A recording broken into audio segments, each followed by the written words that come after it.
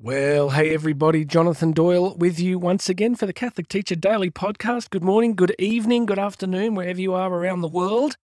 Hope you've enjoyed the last couple of episodes. We've had some pretty deep things to discuss. Yesterday was anthropocentrism versus Christocentrism. I think the day before we did Immanuel Kant's theories on education. So we've been going deep this week. Today is a little more simple. I guess the quote that I want to share with you is a little more simple, but it brings up some extremely challenging ideas at this moment in Catholic education history. So let me read this to you. It's from the evangelist Jeff Cavins. He says this: the willingness to take what Jesus teaches and contrast it with today's culture can bring you face to face with hostile people who are willing to fight to keep what has become precious to them. Expect your popularity to suffer when you stand up for the family, for the Church's teachings on sexual morality, on the sanctity of human life. But if you are making a decision to say yes to Jesus, you must be prepared to go all in. To look at him and say, "I mostly agree with you, Lord," sounds a bit arrogant, don't you think? A true disciple is all in. And in any area of his life that is hard to change, he places it in the hands of our Lord and Saviour and submits. So as always, there's a huge amount in this quote that we could explore and how it relates to us as individual Christians, but also as Catholic educators. Let's focus on the last word in the whole quote, the word submits. He sort of says that, any area of life that is hard to change, we place in the hands of our Lord and Saviour and submit.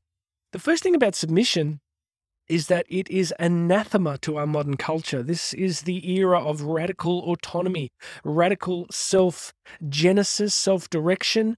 It's the I-everything culture, isn't it? It's the idea of submitting to something above and beyond ourselves is really difficult, and not just difficult for a lot of our culture, but actually I would say that our culture is really quite hostile to it.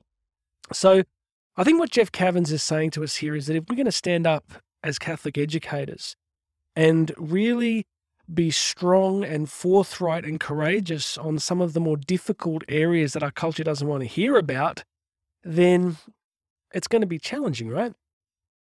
Now, this is a culture that has essentially rejected God in this season of history, and more than ever, Catholic schools are an evangelistic hub. They're one of the few places in our culture where young people really have a chance to hear the gospel.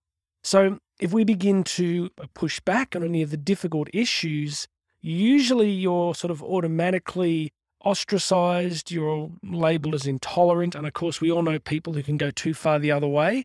They go hardcore Pharisaical temple police, and they really can become quite aggressive. We're not talking about that. We're talking about a calm, courageous, consistent decision, a disposition to share what the Catholic faith teaches, to allow young people a chance to actually hear that proposition.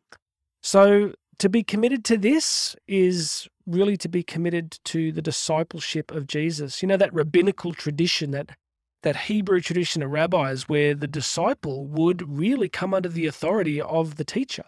So whatever the teacher said had to happen, the disciple followed. There was very little questioning. And, for me, after all these years, if it comes down to a decision between my own, decision-making apparatus, my own confusion at times on difficult things, I'm going to trust Jesus, and I'm going to trust that the Holy Spirit has been speaking through the church for a very long time, and I'm going to trust that. I'm going to trust that over my own drive to recreate reality at any moment in history. So I think these days it takes a certain kind of heroism to do that, to do it calmly, to do it gently, but not to budge. I think there's a genuine risk that Catholic education can be hijacked by the various political winds blowing through our moment in history.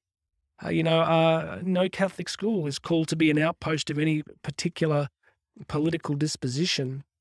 We're called to preach Christ. We're called to be faithful to the church. And if we do that, then I think we have a real chance of being a great blessing to young people. I don't think young people need more political agitators in their lives. I think they can get that 24/7 anywhere else. But I think to have a place of the presentation of the gospel through gentleness, through love, through service, through pastoral presence. But then when it comes to some tough topics occasionally, we need to be prepared to insist on the truth, to present the truth, and to preach the truth. So if you're one of those people out there pushing back against the winds of culture, God bless you, my friends. God bless you. There's a certain martyrdom in it these days, I'm afraid. There's a certain heroism as the culture around us really resists and resents and seeks to shut down the presentation of truth. So God bless you for what you're doing. Stay strong, stay close to Jesus.